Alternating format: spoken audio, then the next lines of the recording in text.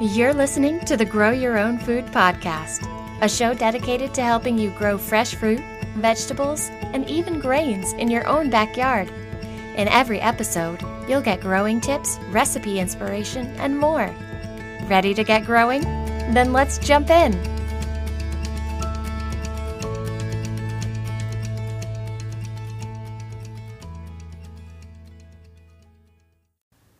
Hey friends, and welcome to episode 88 of the Grow Your Own Food podcast. I'm your host, Shauna Smith, and today we are talking about pill bugs, otherwise known as roly-polies. Some people call them sow bugs, and there's a couple other different names that we'll get into. But you might be sitting there thinking, why are we spending an entire episode talking about pill bugs or roly-polies, whatever you want to call them? Honestly, it's because it took me a while of being a gardener before I realized kind of their role in the garden and that they were both a helpful presence and they could also be a little bit of a nuisance.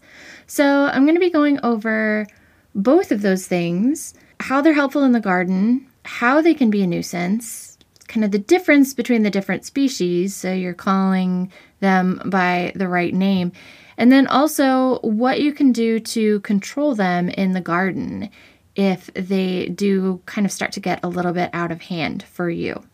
So that's what we're going over today. But first, a word from our sponsor. When it comes to bugs, pill bugs are about as cute as it gets. But when it comes to pill bugs in the garden, let's just say that if there was a Facebook relationship status between gardeners and pill bugs, it's complicated.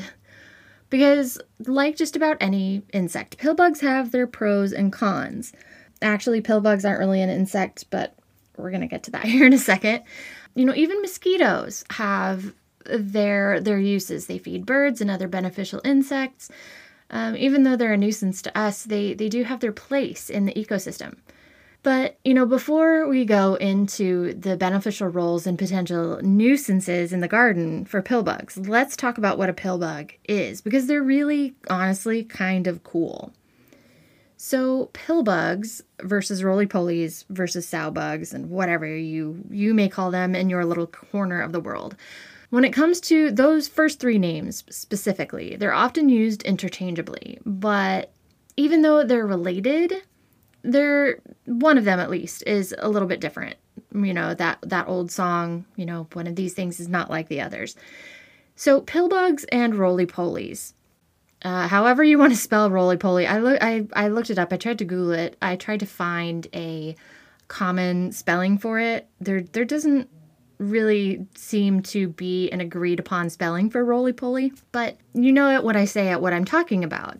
They're those tiny little creatures. They look like little armadillos, and it's funny because the scientific name for them is Armadillidium vulgare.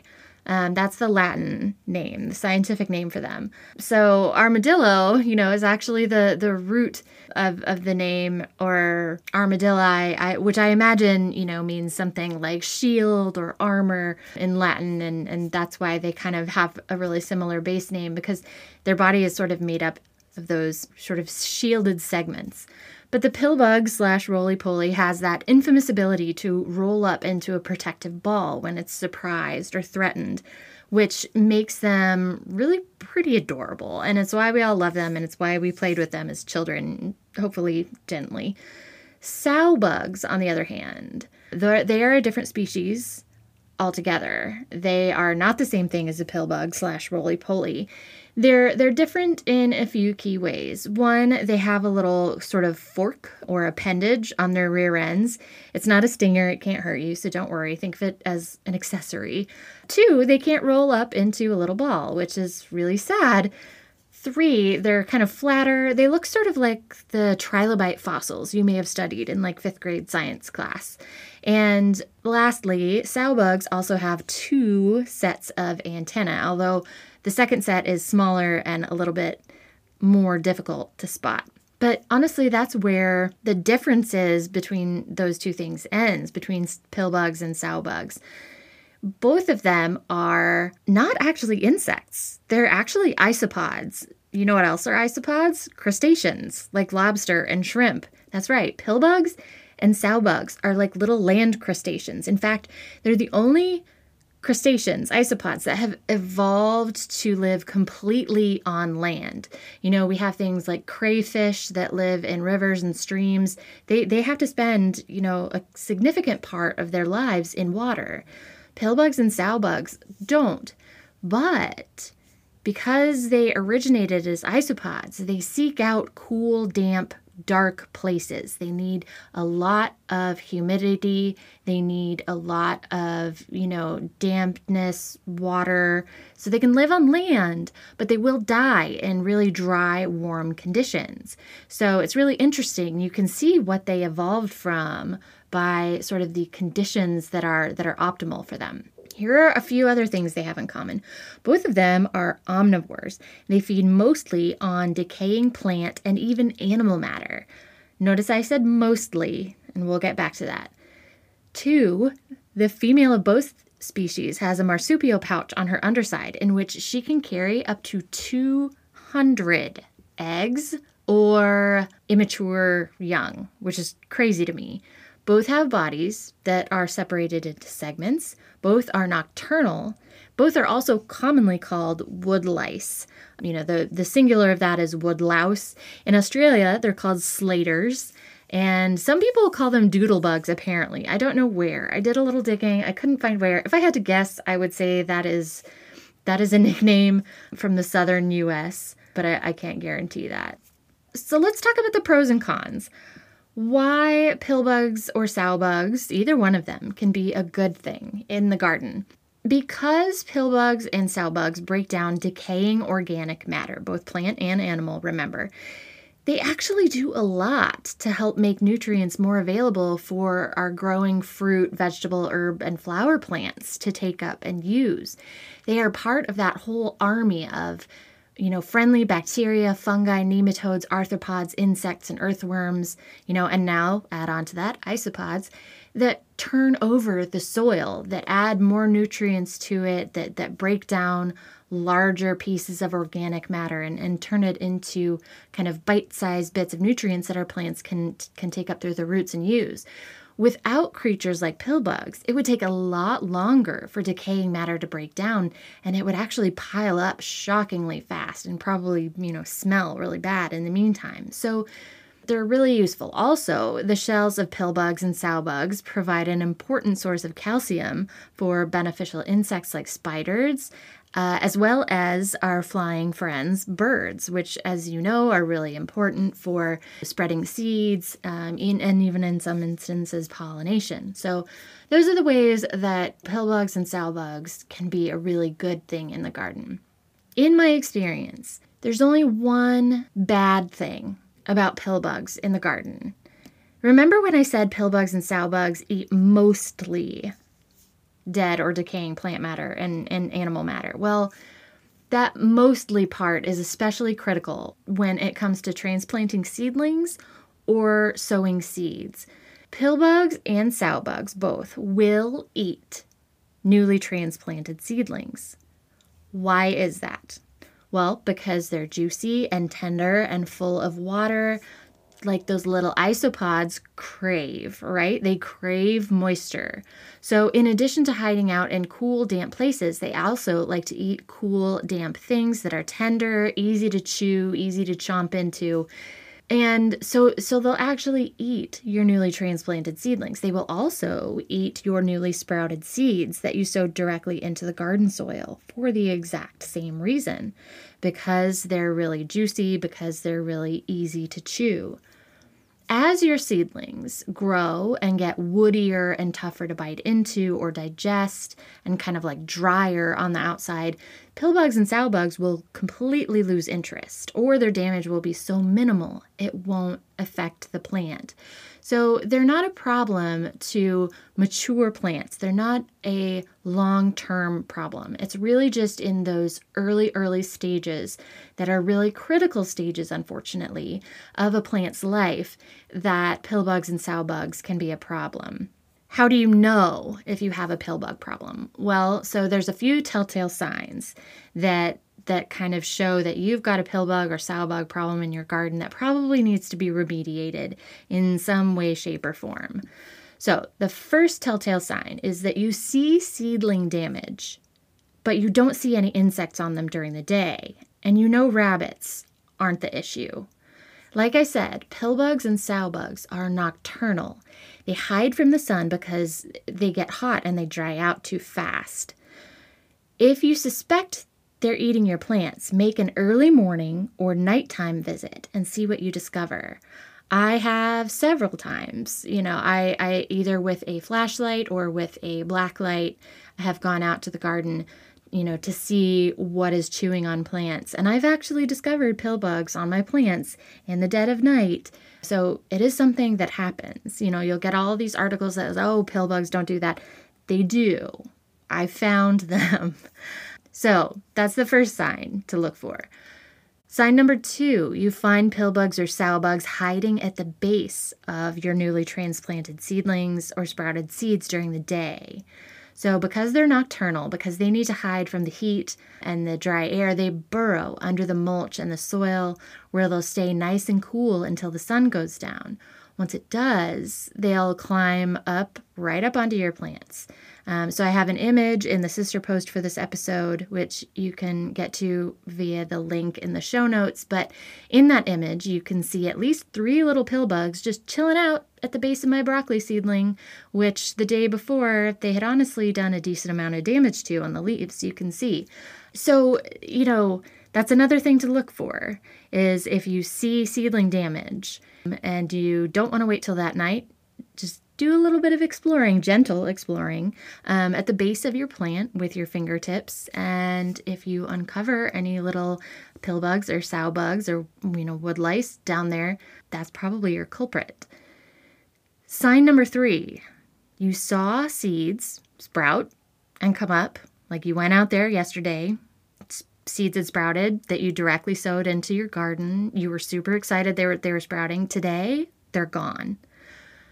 Unless you've got a rabbit problem, this is most likely the work of pill bugs or sow bugs, in my experience. Every once in a while, it can be caterpillars, but this early in the season, we're talking it's still March. In March, you're not going to have any caterpillars in March, at least not in the northern hemisphere. Those don't really start to appear until May or June. That's just not the life cycle of that insect.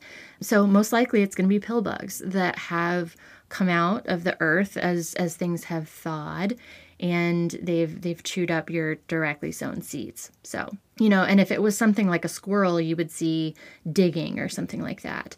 So if it's not rabbits, it's not squirrels, can't be caterpillars yet, it's probably pill bugs, and a lot of pill bugs at that.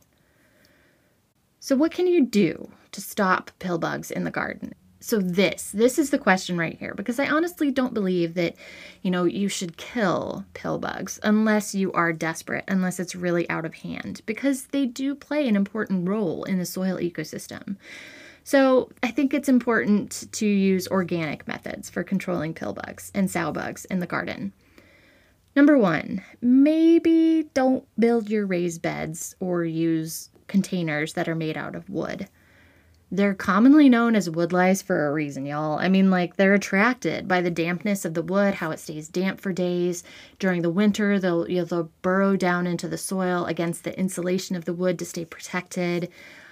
I built my raised beds out of wood anyway for various reasons, so of course I have a pill bug problem every year, and that means I have to do one or more of the following. But if you're considering building raised beds and you're worried about something like this, make sure you check out all your different options. You may build your raised beds out of wood anyway, just like I did, because you decide that the pros and cons, are kind of worth it. But just know that that might be something that you're dealing with.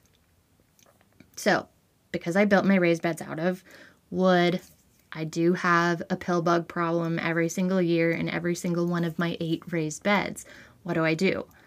Well, my first option is to pick them out of the raised bed or suck them up with a handheld vacuum, yes, really, and then relocate them. If you have the patience, you can hand pick these guys from around the base of your seedlings and along the edges of your beds when you find them.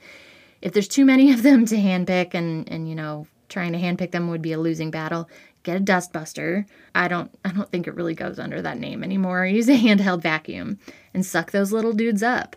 A handheld vac is going to be way less powerful. Don't get like a shop vac out there or, anything that has a label on it that says like cyclone power or whatever. You want something, if our goal is to not kill them, you want something that's pretty gentle. And a handheld vac is going to be fairly gentle. It's going to be way less powerful, meaning there's less risk of harming the pill bugs or sow bugs you remove. Their armored shells that serve to keep their insides cool also protect them from getting bumped around and getting injured when they get bumped around. So you don't have to feel, as long as you're using something that's kind of lower powered, like a hand vac, you don't have to feel too bad about vacuuming them up. Once you've collected them, obviously don't leave them in there. They would starve and they would die. Once you've collected them, whether you handpick them or you suck them up, take them to a part of your property where it's cool and damp, like under a pile of leaves. That would be great. Or just some soil under some trees where there's shade, and rehome them. So think about their preferred environment, cool and damp. Find an environment on your property that's not around your seedlings that fits that description, and kind of just tip them out of the bin there and give them a new home. If you don't want to do that, if you don't have time for it, if you don't have the patience for it, I'm not here to judge you. I have done these next two things, so I'm the last person who can judge you. You can use an organic pest control option. There are actually a few things out there that work. Most sort of contact pesticides, inorganic pesticides, don't really work on pill bugs or sow bugs because they have like that shell, and it's really hard to permeate. So a lot of sort of chemical insecticides won't really work. There is an organic pest control option called Sluggo Plus. So there's Sluggo, which is the original substance, which only works on slugs. That's it. And then Sluggo Plus, which works on slugs and caterpillars and also pill bugs and sow bugs. It's safe for people and pets, and it's OMRI listed, which means it basically breaks down into fertilizer once it's degraded past the point that it's no longer effective due to rain or exposure outside, that sort of thing. So it's safe for you. It is organic. I use it for my slugs and my pill bugs when things get out of control, but I only use it in targeted applications and in minimal amounts. I do not spread it everywhere. I put it in, a little ring around my seedlings. I put it along a row of newly sown seed. If I've directly sown seed in the garden, I'll sprinkle some around there. So that is an organic pest control option. There's a second pest control option, and I've talked a little bit about it on here before, and that is diatomaceous earth. I have a whole blog post on beeandbasil.com about how diatomaceous earth, otherwise known as DE, works. If you've never heard of it, but basically as the bugs, including pill bugs or sow bugs, crawl over it, the diatomaceous earth creates tiny little microscopic abrasions on their undersides, and this causes them to desiccate, otherwise known as dry out, and die, especially because pill bugs and sow bugs are prone to dying when they, dry out and get in hot, warm conditions. They are especially vulnerable to diatomaceous earth. Again, I only use diatomaceous earth in very targeted and minimal amounts. I sprinkle it in a circle around the base of seedlings and along a row of newly sown seed. I do try to make sure I apply it sparingly because I'd rather not kill any more pill bugs or sow bugs than I need to in order to keep those seedlings safe. And once those seedlings have reached a point of growth that the pill bugs are no longer interested in them anymore, I kind of just let the pill bugs do their thing for the rest of the year. So those are a few different ways that you can kind of control pill bugs in the garden. One, consider what you're building your raised beds out of if you do have raised beds. If you don't have raised beds, if you have in-ground garden beds, I would say just kind of watch the amount of sort of piled up debris like leaves and things like that you have nearby. Obviously, your mulch is just, you need mulch. So there's not really a whole lot you can do about that, whether it's straw or hardwood. If that happens to attract pill bugs, that's, could be a potential problem. Number 2, if you do have a problem, pick them off or suck them up and then relocate them. And then 3 and 4, using pest control options like Sluggo Plus or diatomaceous earth. I do have links to both of those products, Amazon links, on the sister post for this episode, again, which you can find the link to in the show notes. I do earn a little bit of a commission on things like that at no extra cost to you. Just want to be transparent about that I do earn a commission from those things. It kind of just helps go to support the blog, support the podcast. And those are actually things that I have used, and I recommend. So those link to those things are out there. But bottom line, pill bugs and sow bugs are completely harmless. They can be a good thing to have in your garden. It's just if they get out of hand and they start to attack your new seedlings, you might need to do a few proactive things to help keep them under control with, a careful eye, a little hand picking, and if needed, an organic pest control option. So that is the story on a not often considered potential pest in the garden. And now you know how to deal with them, and why they're also kind of good for your garden. In the next episode, I am going to be talking about what to do with extra seedlings. If you're like me, and I do this every year, I tell myself I don't need to do it, but I do it anyway, because I'm the type of person who likes to hedge their bets. If you're like me, and you need, say, 8 broccoli plants in your garden, and you end up with like 12 broccoli seedlings because you oversowed, because you wanted to make sure that you ended up with 8. You have extra seedlings, and you don't have room for them all in your garden. So what do you do? What do you do with the extra seedlings? You don't want to just toss them in the compost, right? You spend all that time and effort and materials raising them. I'm going to be talking through a few different ideas that I have for what to do with extra seedlings in the next episode. But until then, thank you, as always, so very much for listening. Thank you for the kind words that you have been leaving in your reviews, especially on Apple Podcasts.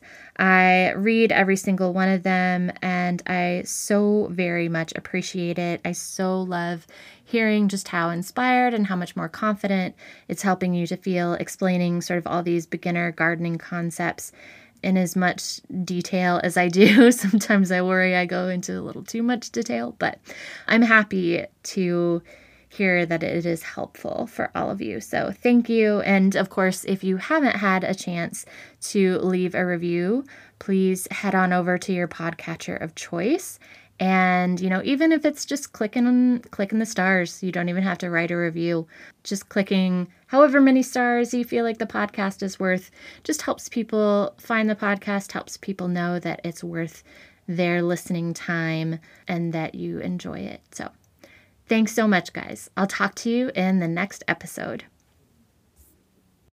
Thanks for listening to the Grow Your Own Food podcast. Visit beeandbasil.com for helpful how-to articles, images, and recipes.